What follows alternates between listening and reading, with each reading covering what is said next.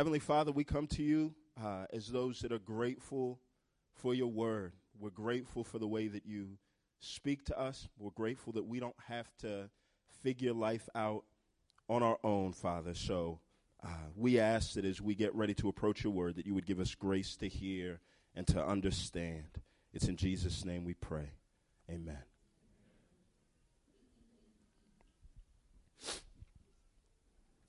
What do you do when God threatens to steal your joy? When bad things take place or bad things seem like they will, I think sometimes it's believers in God that run the greatest risk of harm. So you may be here and you may not believe that God exists. You may believe that God exists and he's just bad and you don't want any part of him. So you may feel like my foundation with God is firm. I know what I believe. But for those of us that believe in God, what you find out is that whatever you believe about God, at least in this life, it's still wet cement. It's still hardening, right? We have just enough theology or things right in our mind to know that God lets bad things take place, but we don't have enough faith or experience to piece together how he can be good in letting those bad things take place.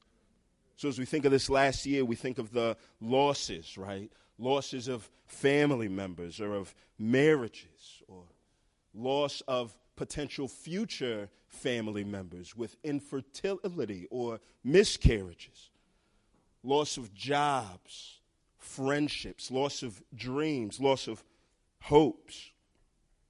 And what it does is it leaves us conflicted.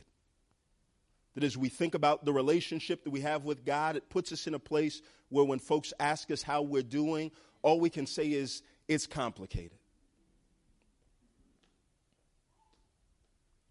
What makes it harder is that God doesn't just take things from us, right? It would be hard enough if God just took things from us. What makes it harder is that all of this is true. It's still wet cement about God's goodness in our mind, but God doesn't just take things. God asks us to give things, to surrender. And I have a suspicion that maybe some of you in here have sneaking suspicions about things that you need to let go of. We always start the new year with, all right, there's things that I need to let go of. There's things that God has called me to let go of. And my question stands, what do you do when God threatens to steal or to take away your joy? How do you respond? I imagine that if you struggle with it, you respond in one of three ways. One, you argue and fight with God and you don't comply. You just say, nope, this is off limits. There's no way that I can possibly give this up. Or you may comply but complain the whole time. Well, I gave it up, but God, I'm so mad that you made me give this up. And God gets no glory out of this raw submission. God gets no glory about complaining. Or you may be one that you don't not comply, you don't complain, you comply, you just don't complete it, right? You start off and say, all right, God, I'm going to give this up, but by March, it's back on your plate again. I think we all know how we should respond. We all know that if God calls us to give something up, it's for our good, but it's so hard. There's sometimes that surrender seems impossible.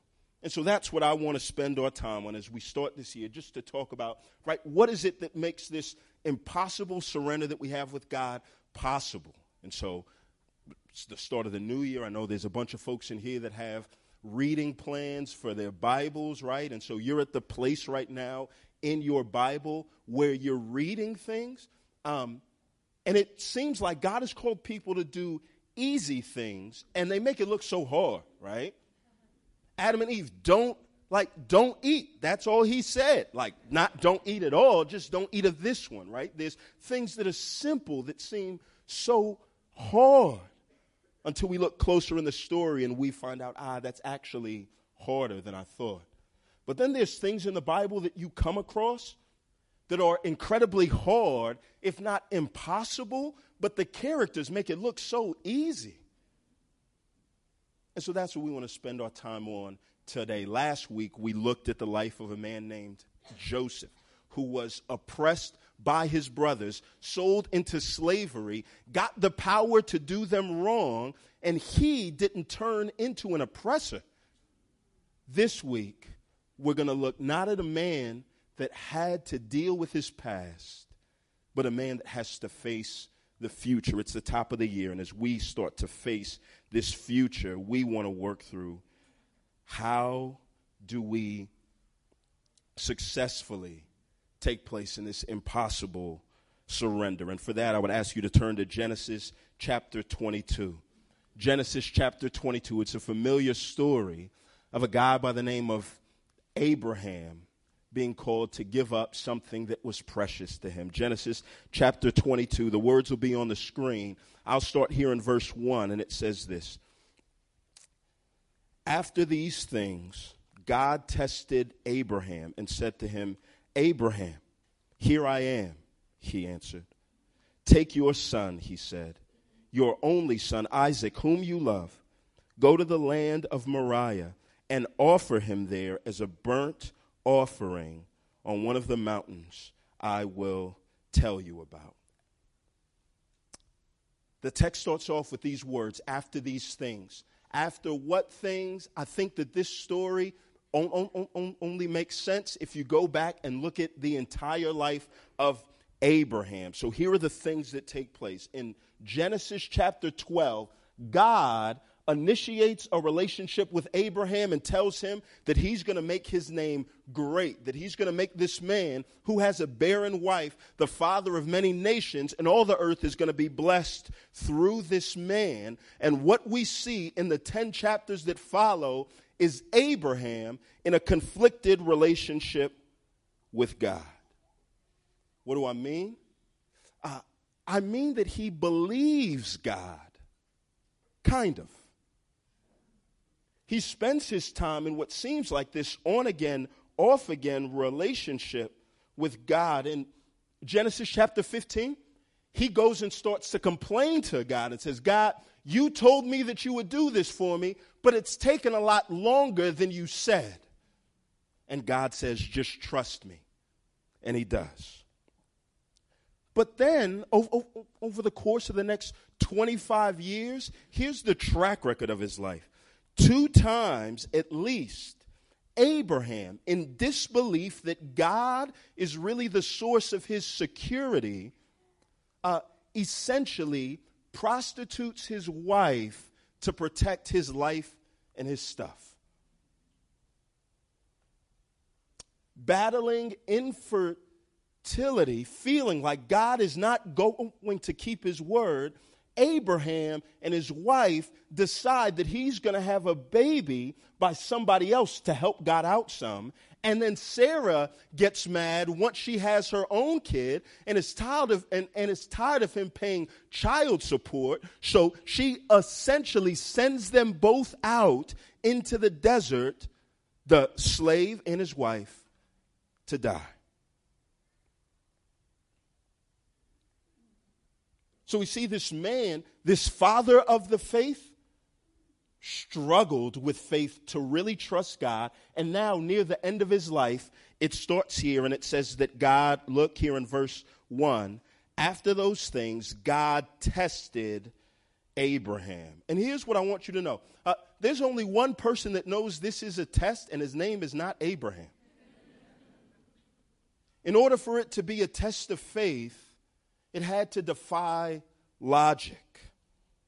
It didn't make sense. This test is about this impossible surrender. God tells him to give up his son, and here, this word son is pregnant. What's captured in his son is this. His son is all of his hope realized. His son being alive is the tangible representation that God himself had favor on him and his wife. It's the embodiment of hope. It's the proof of God's love. His son being alive is the expectation of future blessing, that one day the world will be blessed so long as this son stays alive. His son being alive was a good thing because it's part of God's story. So he must have felt that his son was safe because God had skin in the game with his son being alive. Worst of all, God came to Abraham with this. His son is not the result of him sitting around one day and said, God, I really want you to make my name great, to use me for your story. God came to him and got his hopes up. God came to him and placed this son near and dear to his heart. And then God tells him to give it up.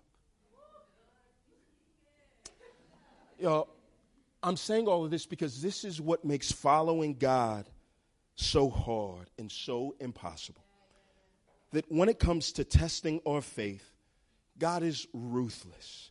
And ruthless may seem like a wrong word, but it feels so right to say at times. God is ruthless with the things that he asks for. There's nothing, and I mean absolutely nothing, off limits. He sets the rules. He knows what's inside of us. There's no poker face that we can play to make him seem like we really don't want this thing, so he won't ask for it. God knows what's near and dear to our hearts oftentimes because it's the very thing that he's placed there. And he doesn't want the easy stuff. And he's not just going to back off.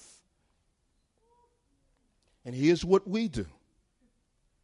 When God threatens, it seems like to steal the source of our joy,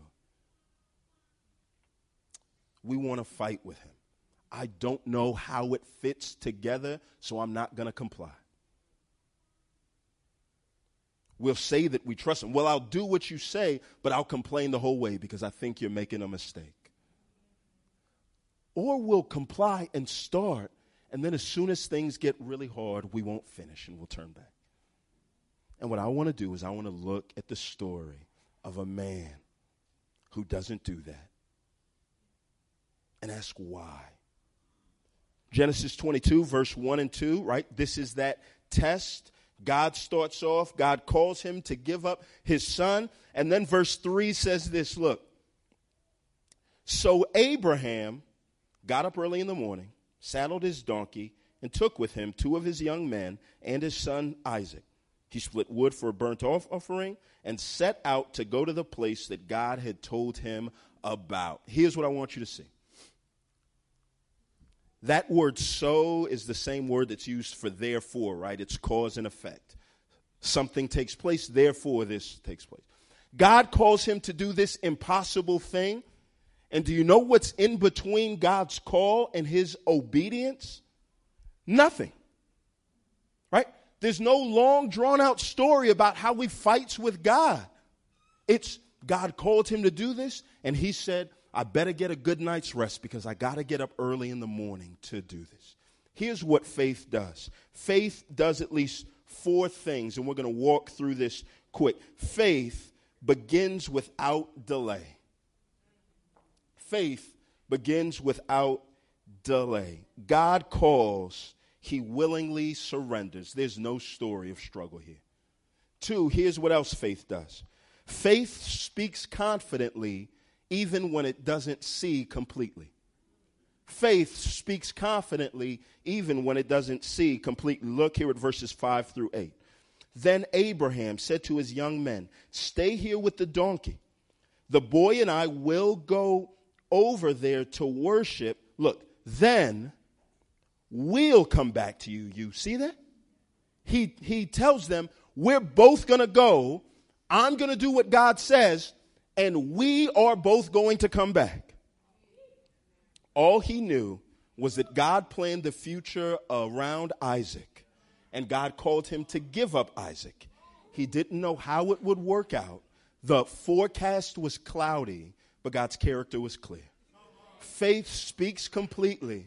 Faith speaks confidently, even when it doesn't see completely. Look here at verse 7.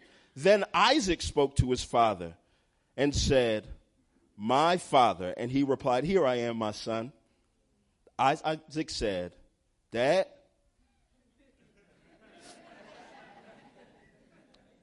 we got fire.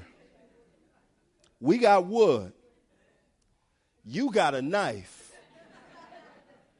If I didn't know any better, I would think that you was about to sacrifice me. Ha, ha, ha. Why ain't you laughing? And look at what he says here in verse 8. God himself will provide the lamb for the burnt offering, my son. Then the two of them walked together.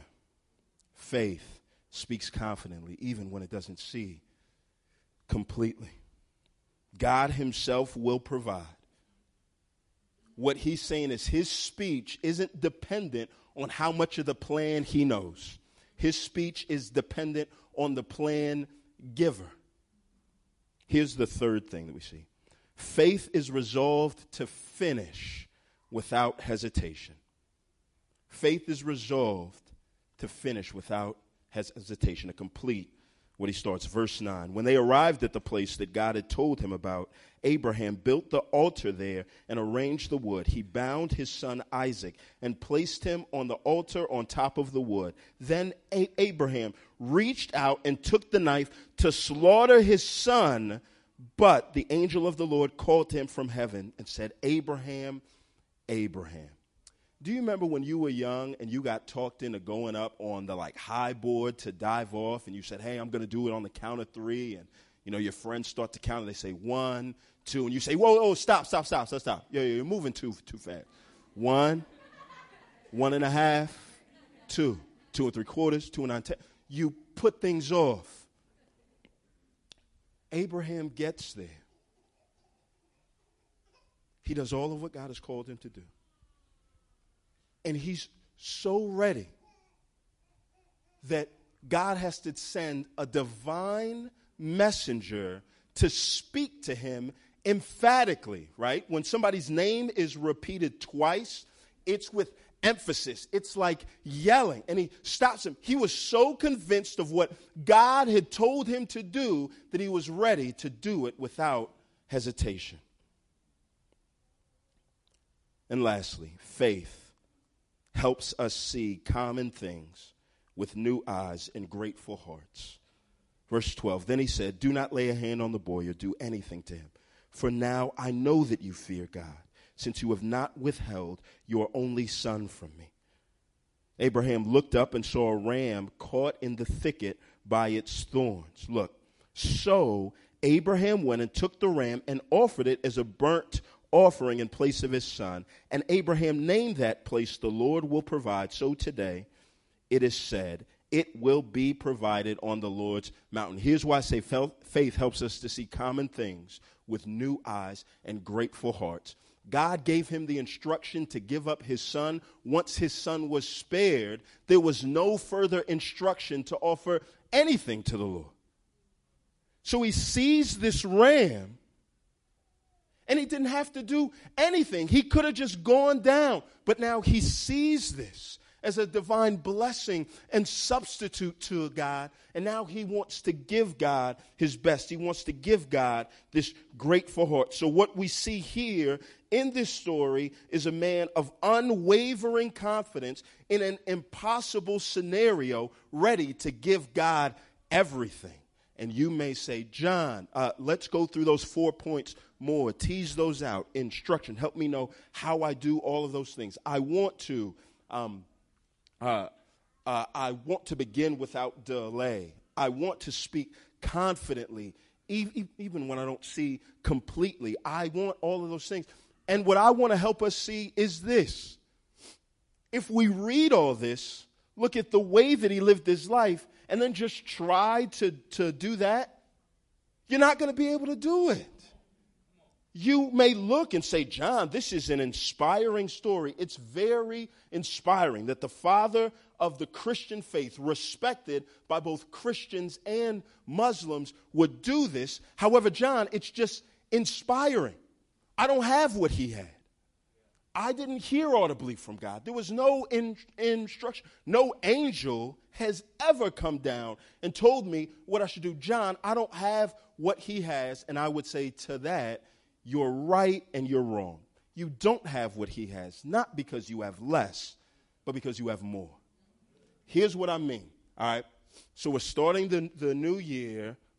Most of us in here may start to try to read your Bibles all the way through. Let me give you a quick tip.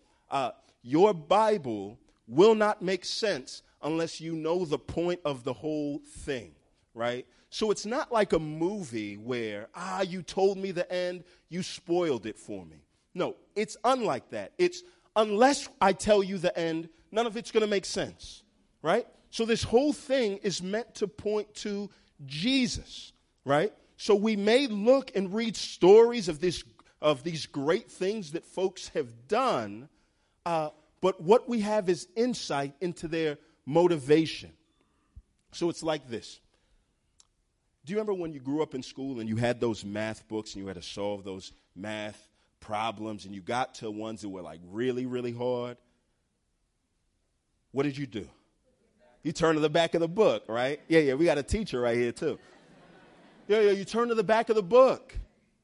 And if you turn to the back of the book, then you get insight into how to solve this problem. It works the same with the Bible. Hebrews chapter 11. We read it earlier, verses 17 to 19.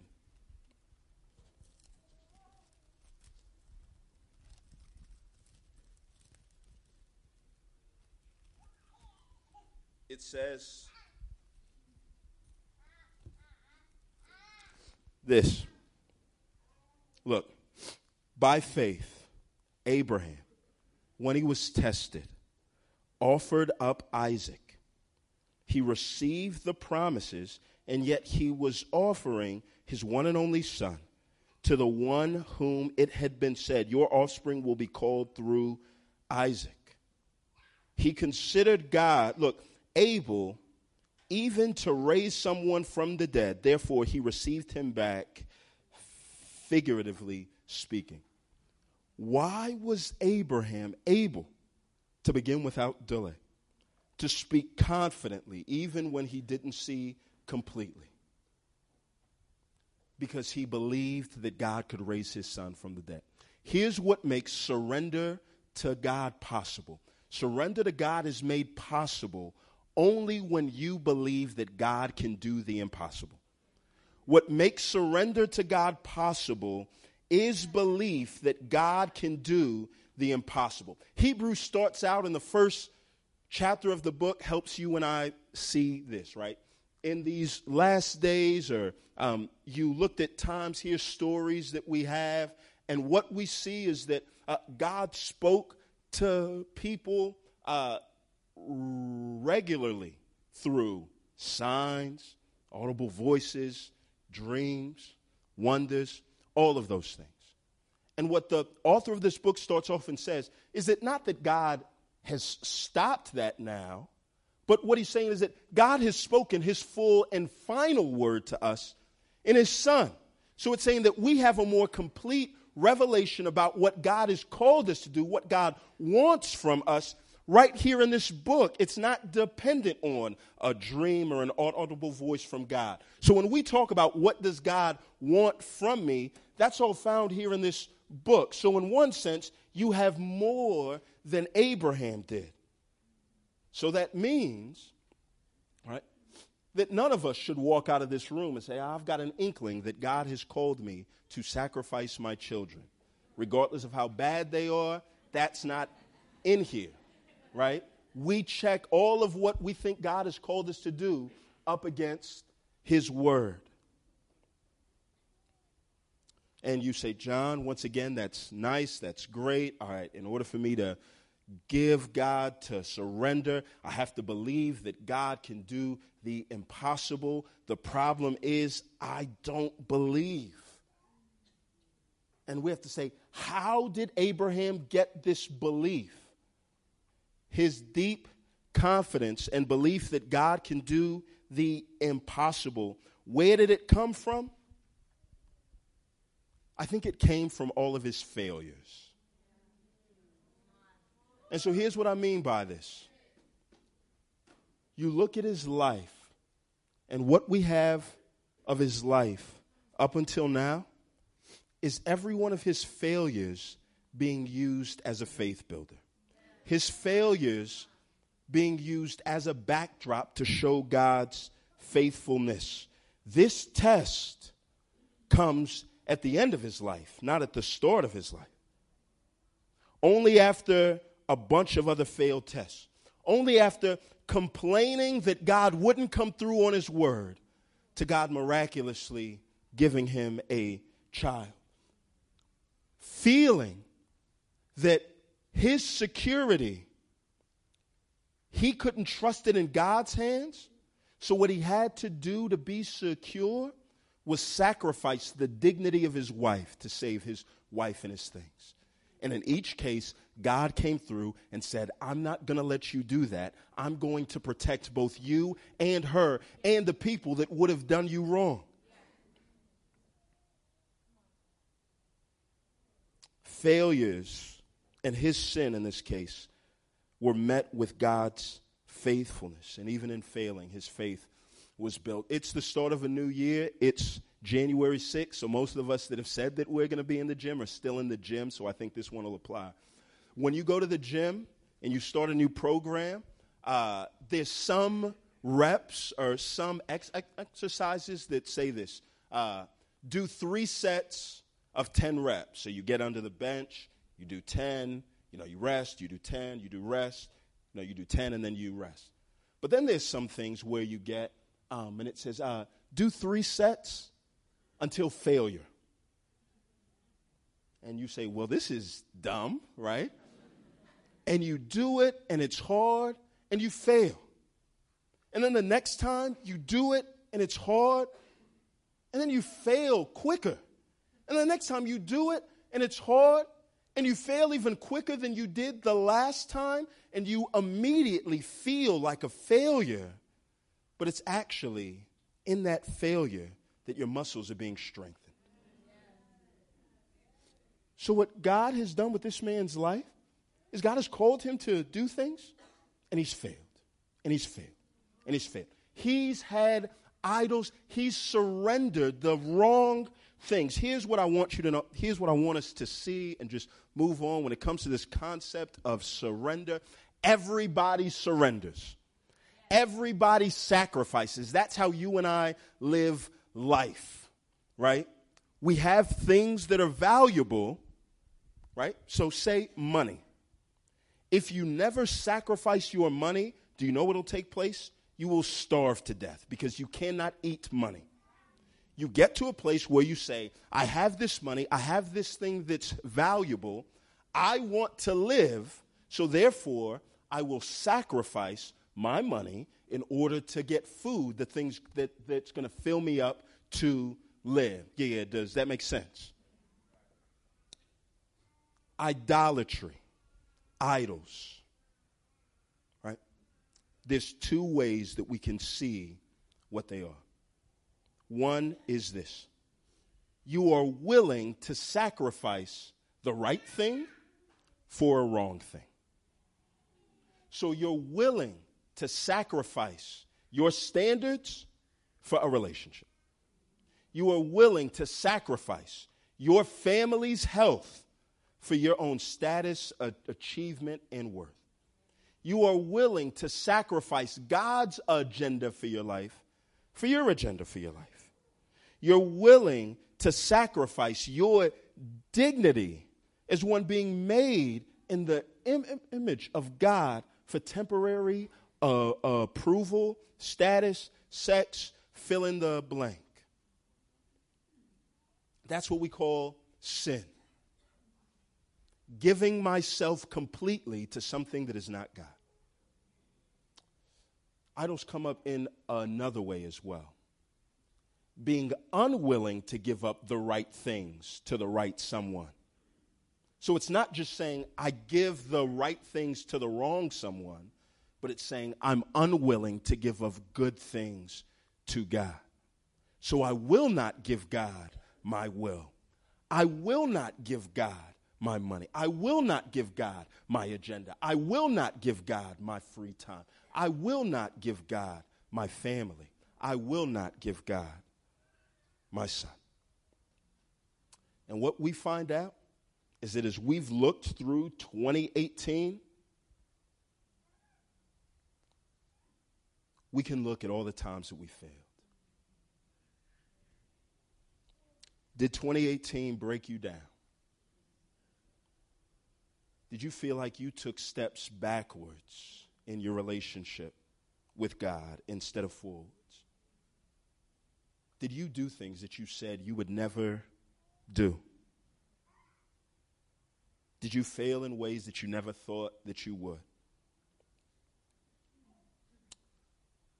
I want you to know that sometimes it's our failures that help us to make forward progress. God doesn't just use them. It's not like God has come into 2019 and said, man, John really made a mess of his life in 2018. Me take what he has and pick up the pieces. No, we serve a God that chooses to use failures and the worst of them to display his faithfulness. Again, you may say, John, this is nice and helpful, but it's easier said than done. Abraham already saw God redeem 100 years worth of failures. I haven't seen God redeem those same failures in my life. I don't believe that he can.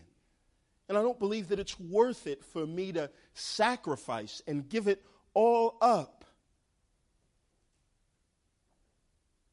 You may feel like that God calling you to give up that thing, that relationship, that job, that friendship, that pattern is you getting the short end of the stick.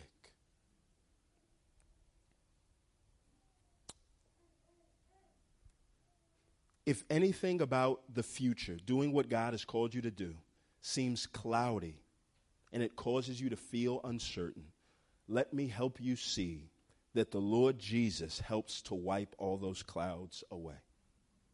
Here's what I mean by that. Do you remember how I said this book doesn't make sense until you read the end or you know the point of it? The point of Genesis 22 and any other story in this Bible is not for us to look at Abraham's life and say, man, he really did that. I want what he has, so let me try really hard to do what he did. The point of every story is to point to Jesus Christ in his life. So as you read the Bible, as you get to the end of a story, if you don't know how this helps you to arrive at Christ, you're shortchanging yourself and you're not reading the Bible the way that God intends for it to be led. So let me help you with this story to help us see how Christ helps to wipe these clouds away. God shows his faithfulness through human failures. There's a principle in the Bible called this first mention. And what that means is that often when we come to the text, the first time a concept is introduced or mentioned, we get something of a definition of what that is, right? So the Bible starts off and you see things like work, right? Work's not a bad thing. Work's not a part of the curse. Work is not a punishment. Work is a good thing that God himself does, right? Those of us in here that are workaholics say yes, but you see the same thing about rest. Rest is not a bad thing. Rest is something that God himself does.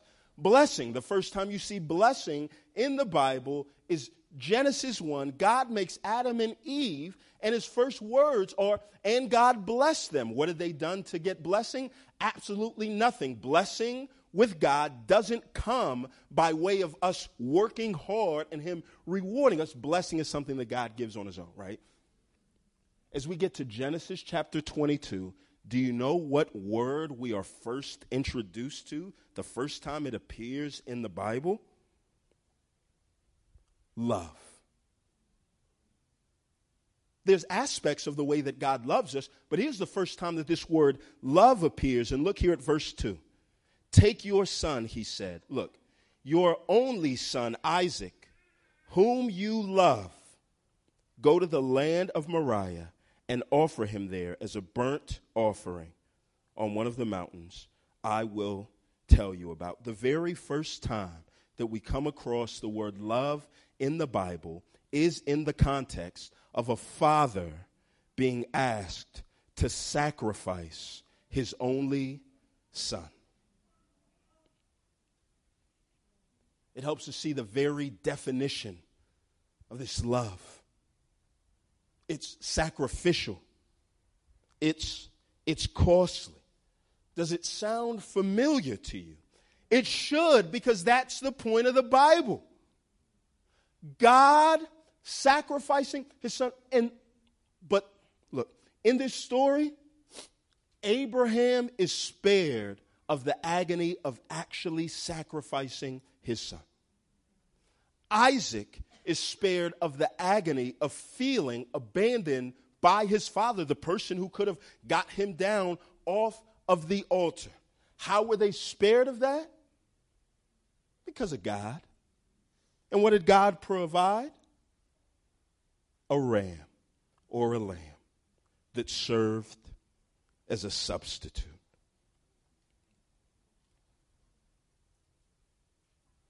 This sacrifice that years later God himself would give of his son, Jesus. And on the cross, it is God once again showing his faithfulness in the midst of our failures. Jesus on the cross is a testament of God's perfect justice and our sinfulness. Not wanting to give God our lives and wanting to take his instead. Corporately, it is the worst failure of humanity that on the cross we see something unique. Me and a group of guys have started to read this book on the crucifixion this year, and one of the things that the author Fleming Rutledge brings up is that as we look at the Bible, it's not just important that we know that Christ died, but the Bible makes it a point to tell us how he died. Right? Think of any other martyr, somebody that died, and what we think of is that person. We don't necessarily think of the form in which they died. So when we refer to the assassination, we say, of who? Yeah, Lincoln, Martin Luther King. When we refer to the beheading, who? There's a bunch of folks that are like that. Even though there are a bunch of people that have been crucified, when we refer to the crucifixion, it's Jesus that comes to mind. And in the crucifixion, it was a form of punishment that was meant to dehumanize the person. It was meant to take somebody and to say, it's not just that we don't like you and want you dead, is we so dislike you that we want to treat you as worse than scum, brutalize you, and put you up for everybody else to see and approve of. You talk about a failure. The best man to ever walk the face of this earth got the worst death that has ever existed as a substitute. Not for his failings, but for ours. And so what the cross does is it testifies to God's perfect justice, but it also testifies to his unfailing love, that when it comes to that fate, what God would do is he would provide a substitute to take that so that you wouldn't have to, so that I wouldn't have to, so that we wouldn't have to. When it comes to sacrifice, God knows something about sacrifice that we never will. When it comes to sacrifice and giving up everything, not just your life, but even your reputation, your name, your dignity, Jesus gave all of that up for you and for God's glory. So now As we talk about how we live or what Christ has done for us, here's what I want you to see. We don't just leave out of here saying, all right, now I really need to try hard to do what he did.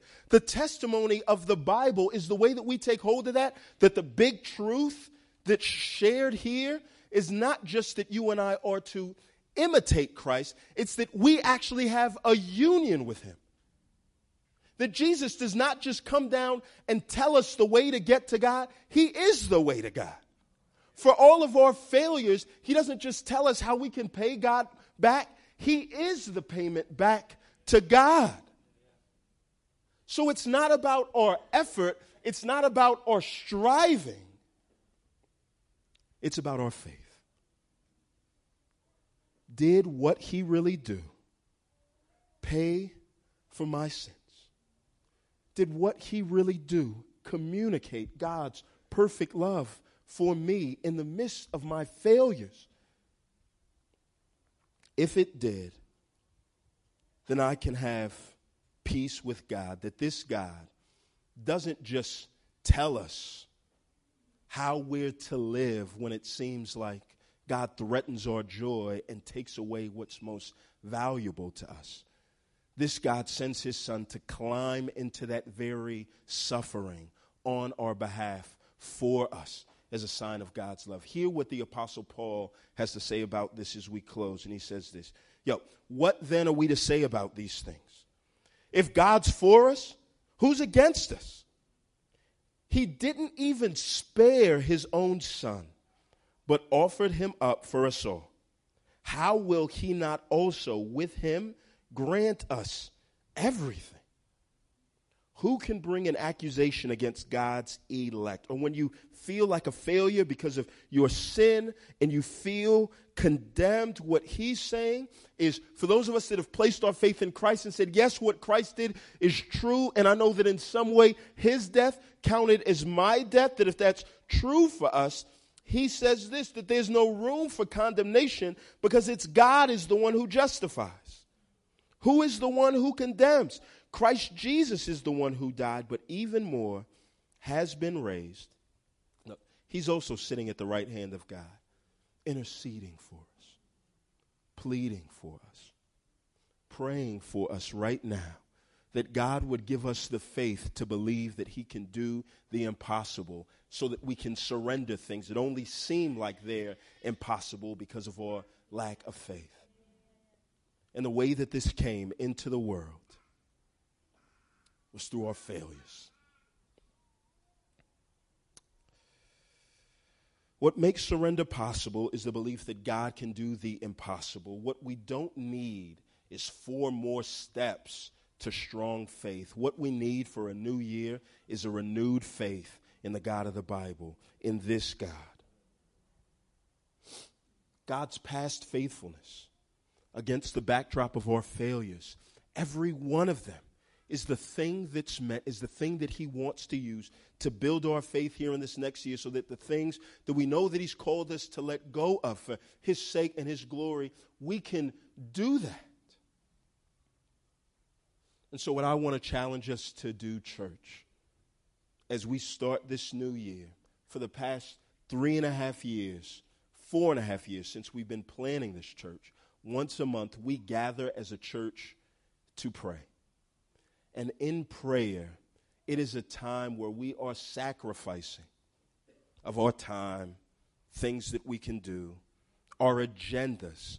And the act of prayer is saying, Lord, I am laying my agenda down, and I am asking that you would give me a new one.